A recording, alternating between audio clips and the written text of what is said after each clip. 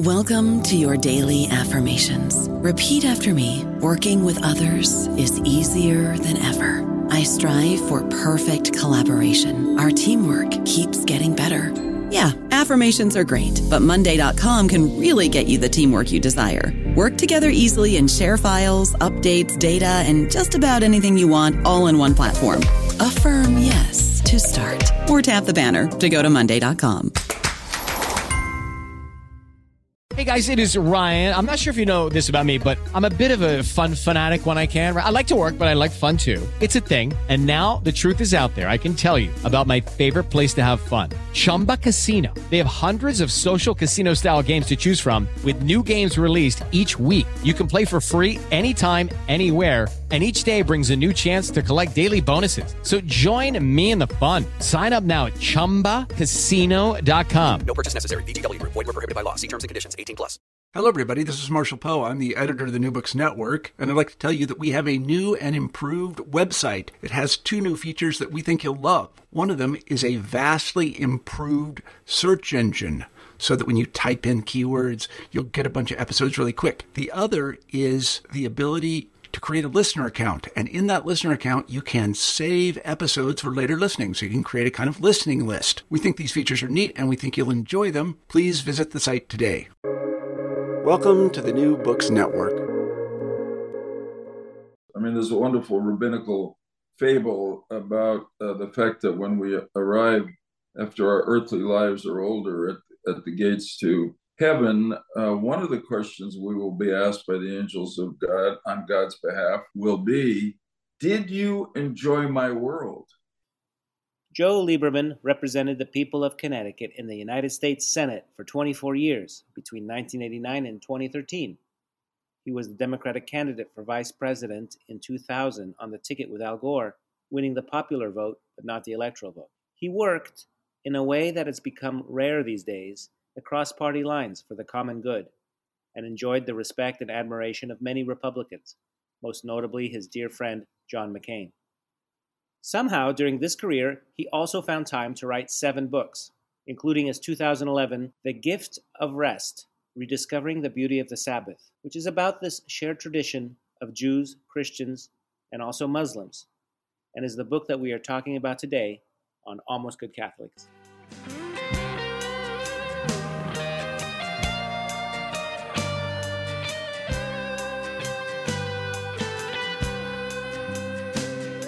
Welcome to Almost Good Catholics, a conversation about theology and apologetics, about religion, history, and culture. I'm your host, Chris Odinietz, and I get to ask interesting people who have thought about the big questions to share their conclusions, to explain what we know, how we know it, why we think we know it. I hope this format, in relationship and dialogue and back and forth, may help us approach the truth and have a really good time doing it. Should you want to take the conversation a step further, I invite you to please email almostgoodcatholics@gmail.com. My guest today is Senator Joe Lieberman, who was a United States Senator from 1989 to 2013 for the state of Connecticut. He was the nominee for the Democratic Party for vice president in 2000 and ran with Al Gore. He ran for his party's nomination in 2004. Though later an independent who endorsed his friend John McCain for president, he continued to caucus with the Democratic Party and remained chairman of the Senate Committee on Homeland Security and Governmental Affairs. In recent elections, he endorsed Hillary Clinton and Joe Biden. Senator Lieberman is a devout and observant Jew, and today we are talking about his book, The Gift of Rest, Rediscovering the Beauty of the Sabbath. Welcome, Senator. Thanks, Chris. Great to be with you. I love the title, Almost Good Catholics. Is that what it is? That's right. This reminds me of a joke among Jews. Sometimes they'll ask, is a restaurant or is this wine kosher? And I have one friend whose answer is kosher enough. I have a story for you, Yeah. But this is a real story, and it's in the spirit of the Catholic Jewish dialogue that we're about to have.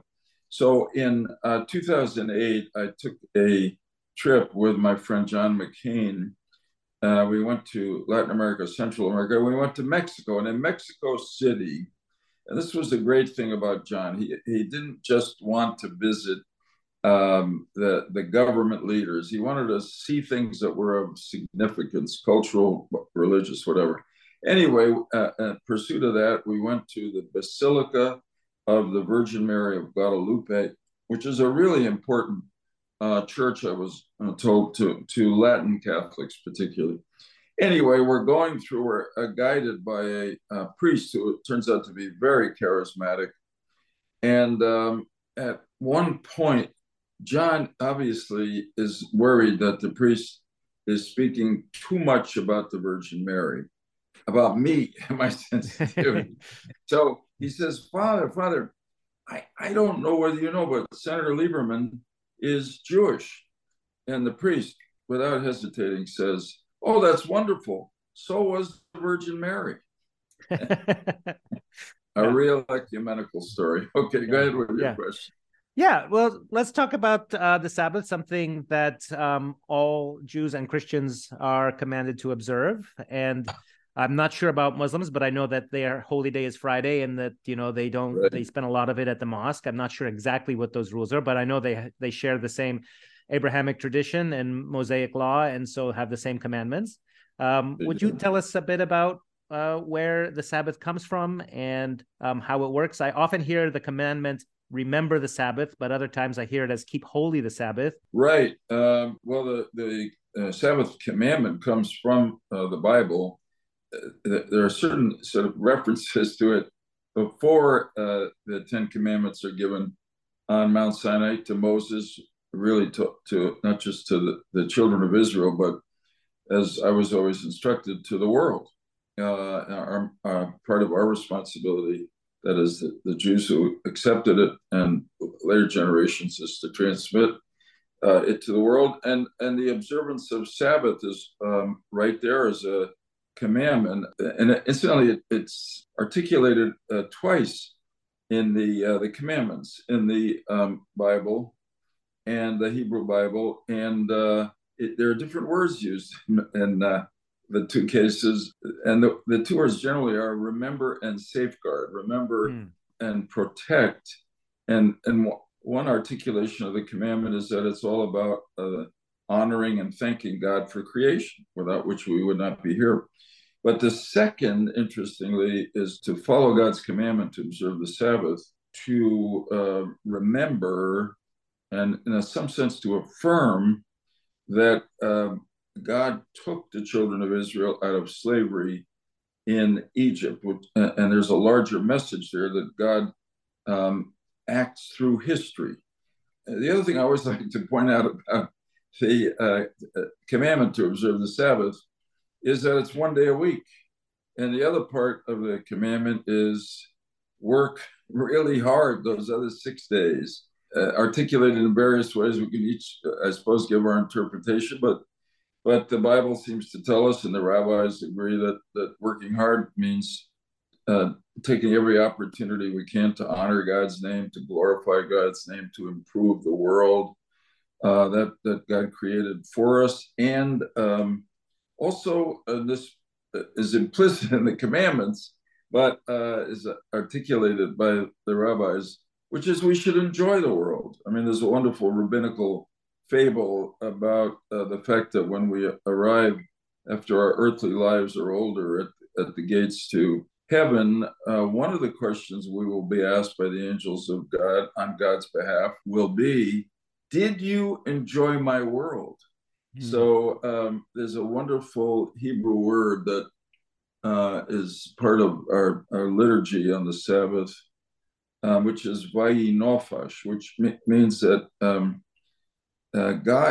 as God rested on the seventh day, God observed the first Sabbath after creating the world, which was quite an accomplishment.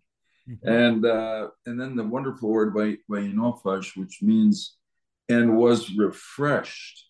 And that's a kind of pleasure which we all should aspire to on the Sabbath, which is just plain sort of tranquility, using a more modern vernacular, recharging our batteries, giving ourselves a break from everything we try to do in the preceding 6 days before we commence the next 6 days to come.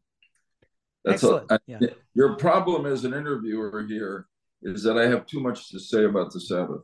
So not at all. don't hesitate to break in. Not at all. So the book is organized as it takes us through the Sabbath. You walk us through the holy day of rest from preparation to conclusion. And it's a delight because we who are from a different tradition kind of get to see behind the scenes and how it works. Because occasionally we just see these things on, in movies or Shtisel, my favorite Netflix show about Israel. Would you walk us through in just general terms how you prepare? For one thing, I found that the preparation that happens all week long is as significant as the actual.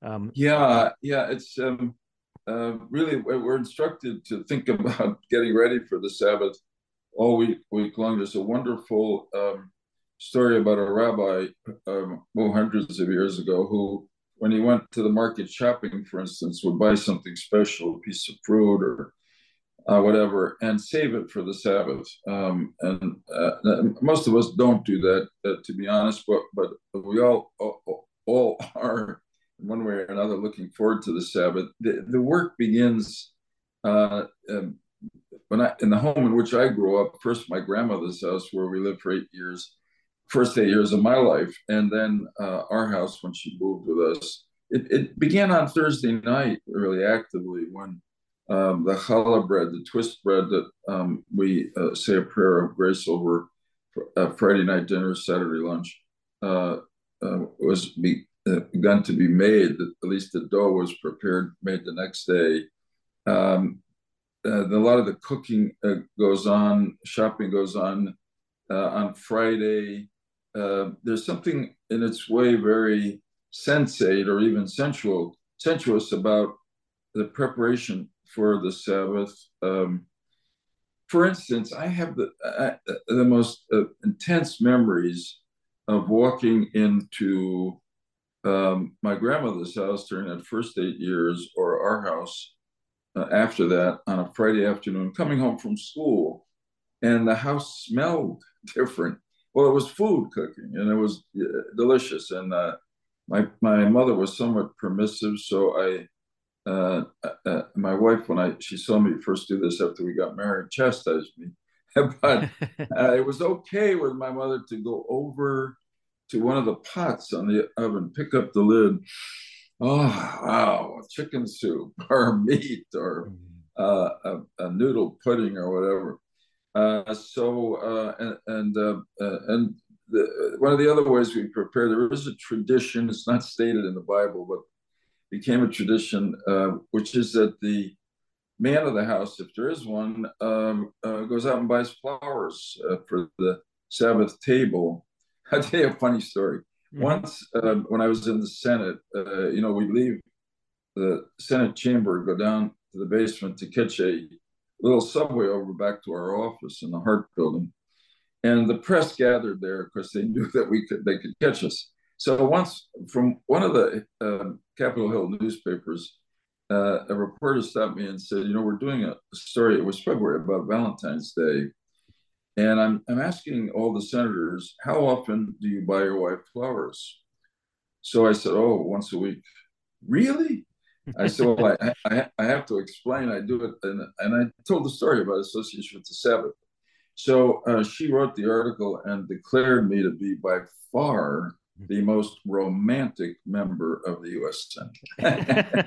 Now, I was not quite right, but the idea of the flowers had a meaning that actually it meant a lot to me, and it meant a lot to my wife. And I think hopefully it set a standard, or kind of a model for our children. Well, and in addition, one of the beautiful themes in your book is the celebration of the intimacy of marriage as part of the whole tradition. And I love how sometimes your audience here and there was surprised when you would share this with them. And for me, it was an occasion of delight and humor, but for some people perhaps blushing. So what is it about sex and the physical act of love and the intertwining of body and souls together that reflects the pursuit of God and God's people, the people of God by their creator? Many times you refer back to the Song of Songs in your book, and Christians, I'm sure often refer to the church as the bride of Christ. And so there's really no other relationship like this in the world. What do you think, Senator? Yeah, I want to pick up that last comment because I read that in one of the memos you sent me. Preparation. I thought it was beautiful, and I had never made that connection between Judaism and Christianity. But we sing at the Friday night service a beautiful melody. It's called in Hebrew "Lochododi," and it was written uh, by the more sort of mystical rabbis who lived and taught in a place in northern Israel called Sfat.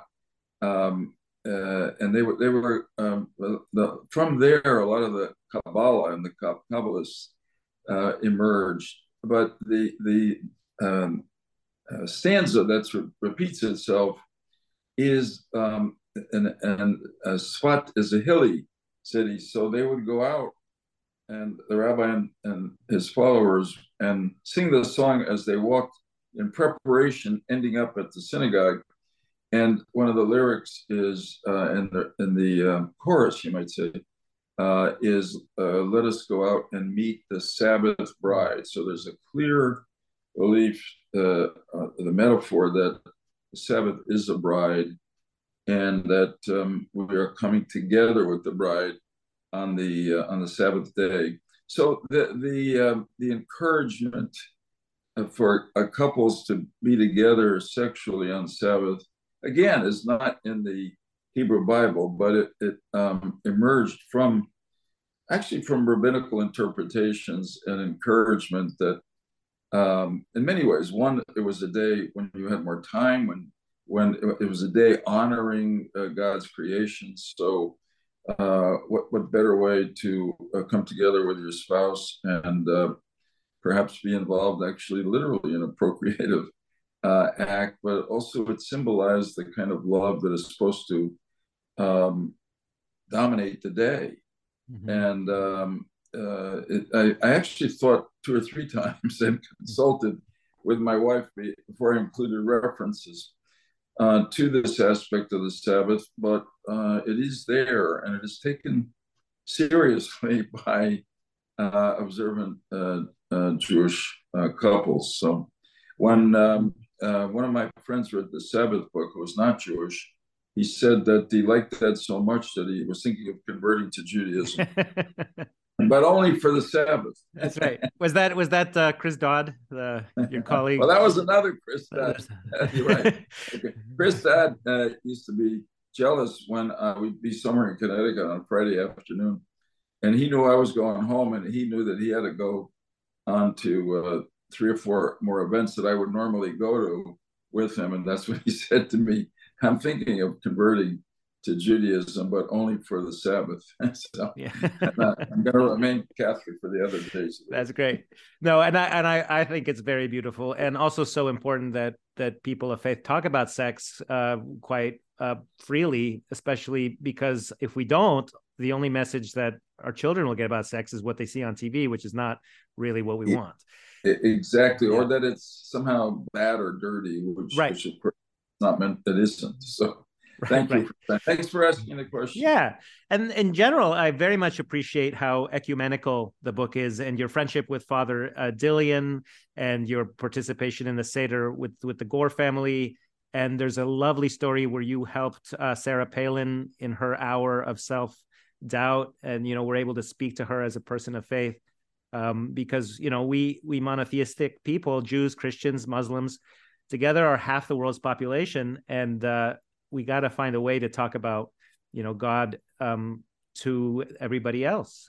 So do you feel that America is, church attendance, I wonder if the same thing is true of synagogue attendance and so on, if we're in trouble, where do we stand at the national debate? No, to me, the 3 great monotheistic faiths have so much in common from our origins. Believe in one God, believe in the fatherhood of Abraham, our father, and accept the 10 Commandments, really.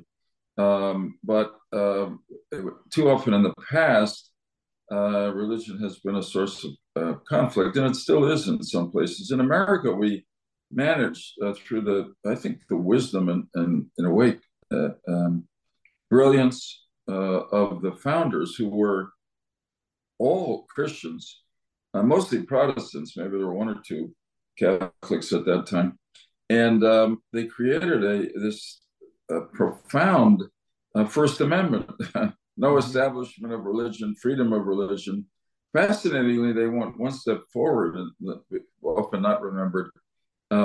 There's a provision in the Constitution that says that there can never be a religious qualification for holding public office. In other words, even though they were all Christian, even though Christians were then the vast majority and remain the majority now, they wanted this to be truly an open place, and it worked for most of our history. And in some ways, the vibrancy of the idea of the monotheistic faith linking was expressed in these so-called Abraham Accords of just a few years ago, where 3 or 4 of the Arab Muslim countries did join with Israel and the United States, in a sense, being the Christian participant, and the accords that really brought the Middle East closer to a kind of peace.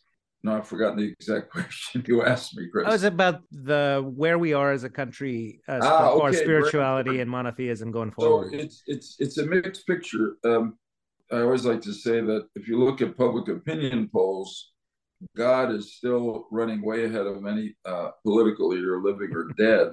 So that's encouraging.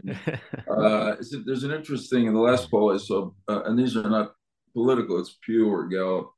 The last poll, more than 90% of Americans believe in a so-called higher authority. More than 80% believe in the one God of the Judeo-Christian tradition.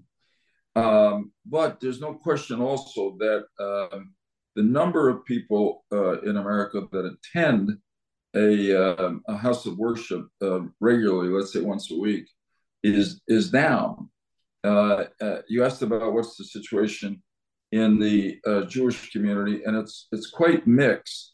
There are 3 major divisions, religious denominations among Jews: the Orthodox, who are, I'd say, in some sense, the most religiously or ritualistically observant.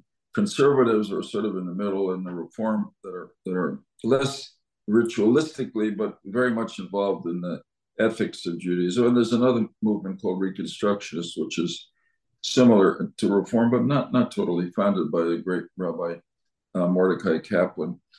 I would say that the statistics seem to show, interestingly, that the Orthodox community membership and attendance at religious services is going up. And the number of people who attend weekly services is also up. The middle group, the centrist group, you might say, the conservatives, are having a problem. They're losing members and regular attendance. The Reform group, which is more progressive and more oriented toward Jewish ethics, etc., also Jewish history, holding its own pretty well. So it's a mixed picture. And I think it's something, the overall reduction in the number of people going regularly to houses of worship is a source of concern to me. And it's not in a sort of parochial, if you're not religious, you're not going to be a good American. That's inconsistent with the First Amendment. But I always remember and quote, probably too often, the words that President Washington spoke in his farewell address in, I forgot, 1796, 1798, in which he said that a kind of warning to future generations: don't ever indulge, I'm paraphrasing, in the supposition that America will remain a good country and a moral country without the force of religion, because it's one of the best sources, non-governmental, since we're not going to have a country that will tell people what to do at every moment. We believe in freedom, that religion is a source of good behavior. And I think his insight is accurate. So I've been thinking about writing something that is an appeal to religious leaders of the 3 monotheistic faiths, at least, and more, and also to members of Congress, that we really could use a religious awakening in this country again. We've had them in the past around abolition and social justice concerns about child labor and the rest. the early part of the last century. But we need one now to bring people back to faith-based values that are really lacking in our society today and creating the incivility, the division in the society and politically, and the really disrespectful way in which people in politics treat each other, and the meaning that so little gets done in the government, and then the public, the citizens get cynical and angry. So I think we've tried a lot to create more unity and problem solving in our government, and maybe a healthy dose, not mandated, but encouraged from different places, a different kind of religious awakenings. Historians, I guess, would say this would be the fourth or fifth religious awakening in our history. We can use it now because there's a lot lacking for a lot of people in our country, which I think religion can fill that gap. I don't know about you, but I'm very busy and I don't have a lot of time to cook. That's why I subscribe to Factor. Eating better is easy with Factor's delicious, ready-to-eat meals. Every fresh, never frozen meal is chef-crafted, dietitian approved, and ready to go in just 2 minutes. You'll have over 35 different options to choose from every week, including Calorie Smart, Protein Plus, and Keto. These are 2-minute meals. Factor meals are ready to eat and heat, so there's no prepping, cooking, or cleanup needed. They're flexible for your schedule. Get as much or as little as you need by choosing your meals every week. Factor's the perfect solution if you're looking for fast, premium options with no cooking required. Sign up and save. We've done the math, and this is important. Factor is less expensive than takeout, and every meal is dietitian approved to be nutritious and delicious. Head to factormeals.com/NBN50 and use code NBN50 to get 50% off. That's code NBN50 at factormeals.com/NBN50 to get 50% off. No, amen. It happens that a couple hours ago, I recorded a discussion with a Catholic priest who went to Wilmore, Kentucky, where there is a bit of a revival happening that I read about in the New York Times. And me too. That was fascinating. Yeah, and it's a bunch of kids who were depressed and anxious and fragmented in their attention and their spirit by their telephones and the pandemic and everything else. And they got together and they sang songs and they felt closer to God and closer to each other. So this may happen exactly as you predict. I hope so. I was really encouraged by that. Yeah. Well, part of the Sabbath tradition is how communal it is, that the whole community, just as these kids are in Kentucky, the whole community is doing this, which I think makes it easier for each individual to do it. Right now, we Catholics are doing Lent, so we've all given up some little luxury to bring us to mortify the flesh a little bit. It could be dessert, it could be alcohol, it could be television. Right. But it's the sort of thing, since we're all doing it, I can't just say like, oh, I had a long day, forget it, I'm going to have a beer. No, because then my kids will know, my wife will know that I've failed. And I sort of feel that perhaps doing something as a Jewish community means, you're not going to pick up the phone unless it's an emergency, even if you're tempted, because you're together, you're in the synagogue together or at shul, or you're having a communal lunch with your beloved family. What is it about doing things together as a people that makes it easier and more rewarding than as an individual doing some kind of practice?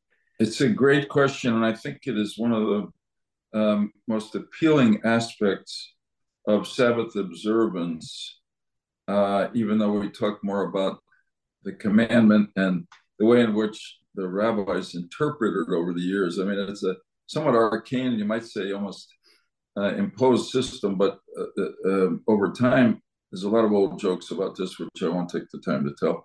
But, there's the commandments leave a lot of room for interpretation. What does it mean?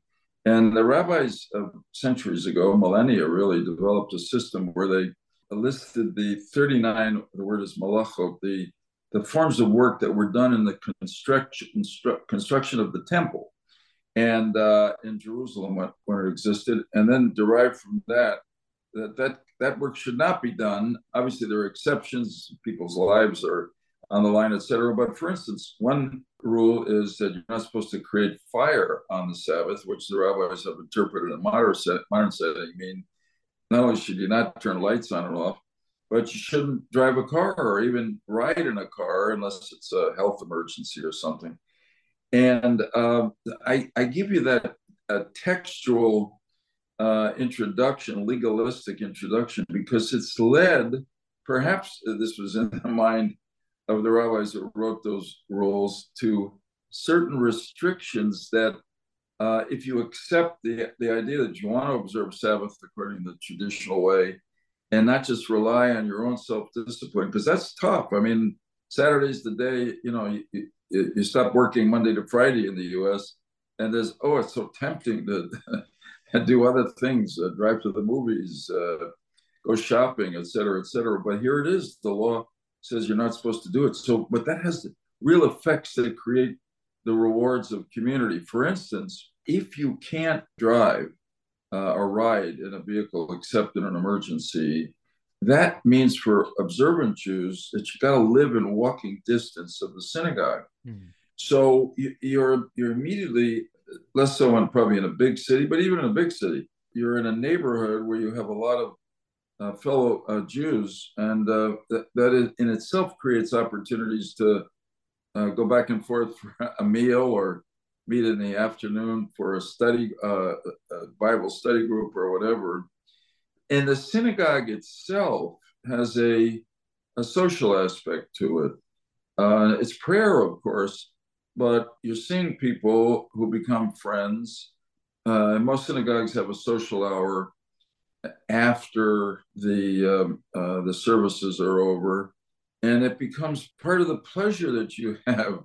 I mean, sometimes this is where you can lose your sense of self-discipline within the rules of the Sabbath. For instance, I have at various times had seatmates in synagogue that are really fascinating conversationalists, and too often we have been talking with each other, not about light stuff or foolish stuff, and not praying, and that you have to try to control that. But I'll tell you a funny story, which may have been in my Sabbath book, I forgot, but it turned out that in 1998, early 99, when President Clinton was impeached by the House and the Senate tried him, and they put out a series of dates for the trial of the Senate. Two of them were on the Sabbath, on Saturday. So I spoke to the majority leader then. They said, well, they'd do it later if I could go to synagogue earlier. So it turned out later in the morning, it turned out that my synagogue held an early service, an additional to the later one, early Mass, late Mass. So I walked in and I went to the synagogue and then walked on to the Senate. So the first Sabbath of the two, I got there, and Bob Kerrey, who was a senator from Nebraska and a close friend of mine, said, well, wow, what are you doing here? Because aren't you supposed to be in synagogue? Oh, I said, I'm lucky they had an early service, Bob. And so I was able to go on my way in. And not only that, they had a little social hour afterward, and I had enough time to stay and have a piece of cake and a shot of scotch. And he looked at me and said, can I go with you next week? So he said, I can't think of a better way to prepare for an impeachment trial of a president than with a shot of scotch. Yeah, there you go. There you go. That is in your chapter about interrupting the Sabbath. It is.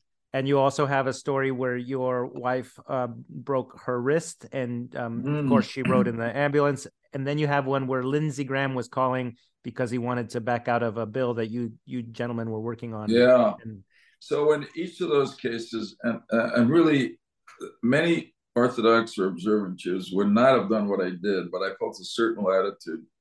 So when my wife slipped on the ice and broke her wrist on the way from synagogue on a cold day in Washington, I just thought, wow, what am I going to do? Put her in an ambulance and then just run alongside? It just didn't make sense. So I got in. And then with Lindsay, it was we had a sort of a trio of John Kerry and me and Lindsay on a climate change bill. And it got a lot of attention because it was bipartisan. And to a certain extent, like within the Democratic Party, Kerry was more liberal. I was more moderate or centrist. But Lindsay was under a lot of pressure because he had already stepped out on other stuff. And I always try to leave the answering machine on so I could hear who was calling. And he called me and I heard his voice say, I really got to talk to you. And I thought, you know what? I got to pick it up. And he said, I just have to pull off this bill. And I understood, but I'm glad I talked to him. I tried a little bit to convince him not to, but anyway, those are the calls you have to make. And I once, sort of, you might say, confessed, to use a Catholic idiom, to a rabbi. They had done this, and he said, it's not for me to pass judgment on you. I want to offer you this hope that when you get to the gates of paradise and they look at the list of your transgressions, the ones you've just told me about will probably be at the very bottom of the list. I said, well, that's good news and bad news, Rabbi. Yeah. What's at the top? I said, no, it's not for me to say. Well, this is very familiar to Christians because Jesus used to get in trouble with the authorities for curing people on the Sabbath. And he would say, even when King David would go into the temple and he would take the sacred food for his soldiers, the Sabbath was made for man and not man for the Sabbath. And that's a point you make. Actually, that's a great point of contact. And it's why there's a consistency to the fact that if with all the prohibitions, if somebody is ill, you just don't hesitate. You call the ambulance or the doctor. You get them there. There's even a wonderful little edict in rabbinical rulings on the Sabbath that if you have the Sabbath lights on, because this is an earlier time where people probably ate, lived, slept in the same area.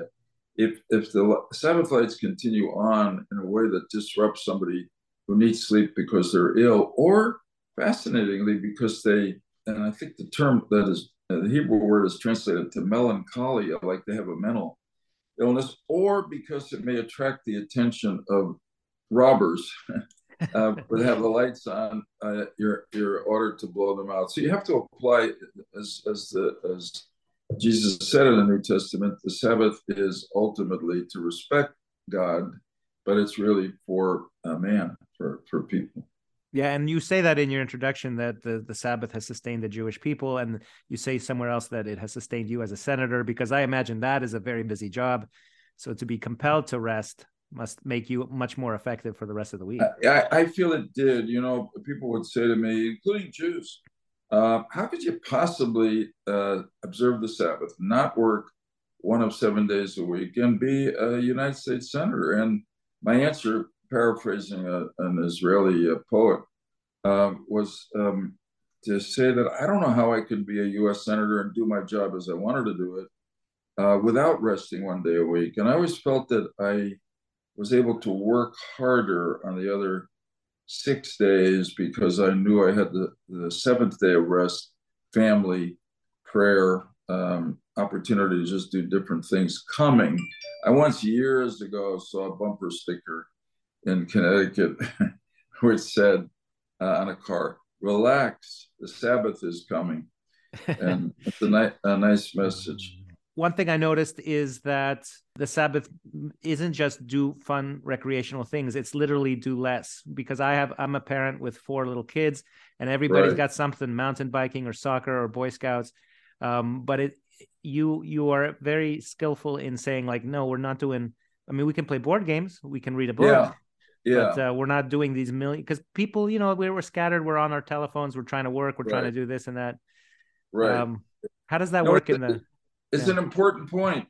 I watch it now more clearly in a way with my grandchildren. And because it's most of the rest of the week, parents are constantly driving them to whatever, sports programs, chess lessons, dance lessons. It's not that they don't do other things on the Sabbath, but they have to be kind of around the house. And so certainly on a nice day, people go to the park. They may have a catch. They may go on the swings or whatever. But it's usually as a family. It follows the rituals of the day, which is to go to synagogue, come home, have a meal together, which is important. A lot of families, as you know, including, for better or worse, observant Jewish families, life is busy, different schedules. They often don't get together for meals during the week. So this is an opportunity, Friday night and Saturday. You got to be there. Yeah. It's fascinating, actually. And I know many Jews in America and a lot in Israel who are not 100% religiously observant, but the Sabbath dinner Friday night is like a requirement. So, and it is understood in the family, in a lot of these families, that you got to be there. I mean, children, grandchildren, even if afterward you go out and do something that is not really permitted by the laws, like you go to the movies or you go to a nightclub or whatever. But so at least it preserves. That's back to your idea about community and family, which the what the Sabbath is. So it's you make a really good point, Chris, which is in some ways, as each of us chooses, the Sabbath is about doing nothing. Yeah. It can be, at least in part. And that can be wonderful because our weeks are so full of doing some things, including things that are important, valuable, necessary to earn a living or whatever, or to try to provide our children or grandchildren with the kind of upbringing that we want them to have. I think that's the perfect last word. The book is called The Gift of Rest. You could read it in an afternoon, perhaps a Saturday afternoon. It's very, it's such a delight. And doing nothing is hard, as it's aspirational. And there's a lot of hints on what small things we can do to approach the Sabbath, you know. And I wonder, Senator, if you would close us with a blessing for our listeners and their families. Oh, what a nice invitation. Well, I pray to God that you, Chris, and your family and all who are listening and their families find a way to accept the gift of rest that God gives us through the Bible in whatever way works for them. I've chosen my way to observe it, but there are a lot of other ways. And I had a friend that I quoted at the end of the book who used to go to synagogue and then go to a restaurant and then go to a movie. And the second two parts not normally encouraged or permitted by religious law. But he said to me once, everybody can make their own Sabbath. So my prayer is that everybody take the opportunity to accept the gift in whole or in part to enrich your life and to help you not only clear your head from the week that preceded and prepare for the week ahead, both to hopefully live a life that is meaningful and satisfying to you, but that is also enjoyable. So I pray that everybody, in the words of the Hebrew words, has a Shabbat Shalom, a peaceful Sabbath. Amen. Amen. And happy birthday. I wanted to say happy birthday. Thanks. Thank you. Thank God for that too, my wife. Bye-bye. Chris Odinius and Senator Joe Lieberman recorded this conversation on Monday, February 27, 2023. 3 days earlier, Friday, February 24th, was the senator's 81st birthday. It was also the one-year anniversary of Putin's invasion of Ukraine. So far, the Ukrainians are still standing, and we will keep them in our prayers. Our music is from Josh and Margot of the Great Space Coaster Band, www.gscoasterband.com. Our logo comes from the Dominican Friars of England, Scotland, and Wales at www.english.op.org. And finally, this is the 50th episode of Almost Good Catholics, my little project that has so far seen 100,000 downloads worldwide. It's been a delight to share it with you, and I thank you very much for listening. And I welcome your participation at almostgoodcatholics@gmail.com.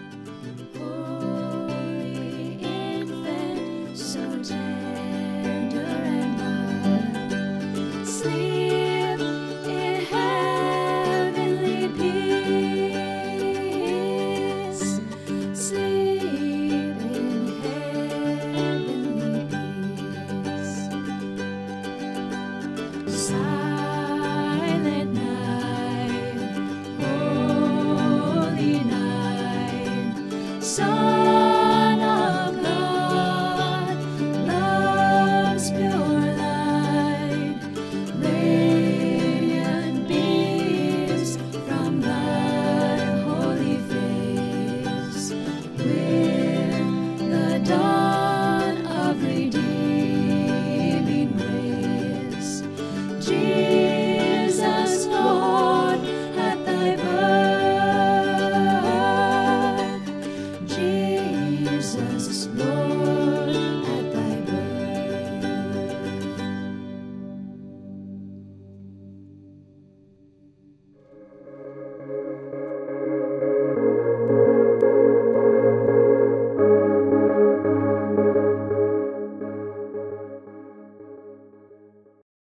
Hello, it is Ryan, and I was on a flight the other day playing one of my favorite social spin slot games on ChumbaCasino.com. I looked over at the person sitting next to me, and you know what they were doing? They were also playing Chumba Casino. Coincidence? I think not. Everybody's loving having fun with it. Chumba Casino is home to hundreds of casino-style games that you can play for free anytime, anywhere, even at 30,000 feet. So sign up now at ChumbaCasino.com to claim your free welcome bonus. That's ChumbaCasino.com and live the Chumba life. No purchase necessary. VGW Group. Void where prohibited by law. See terms and conditions. 18+.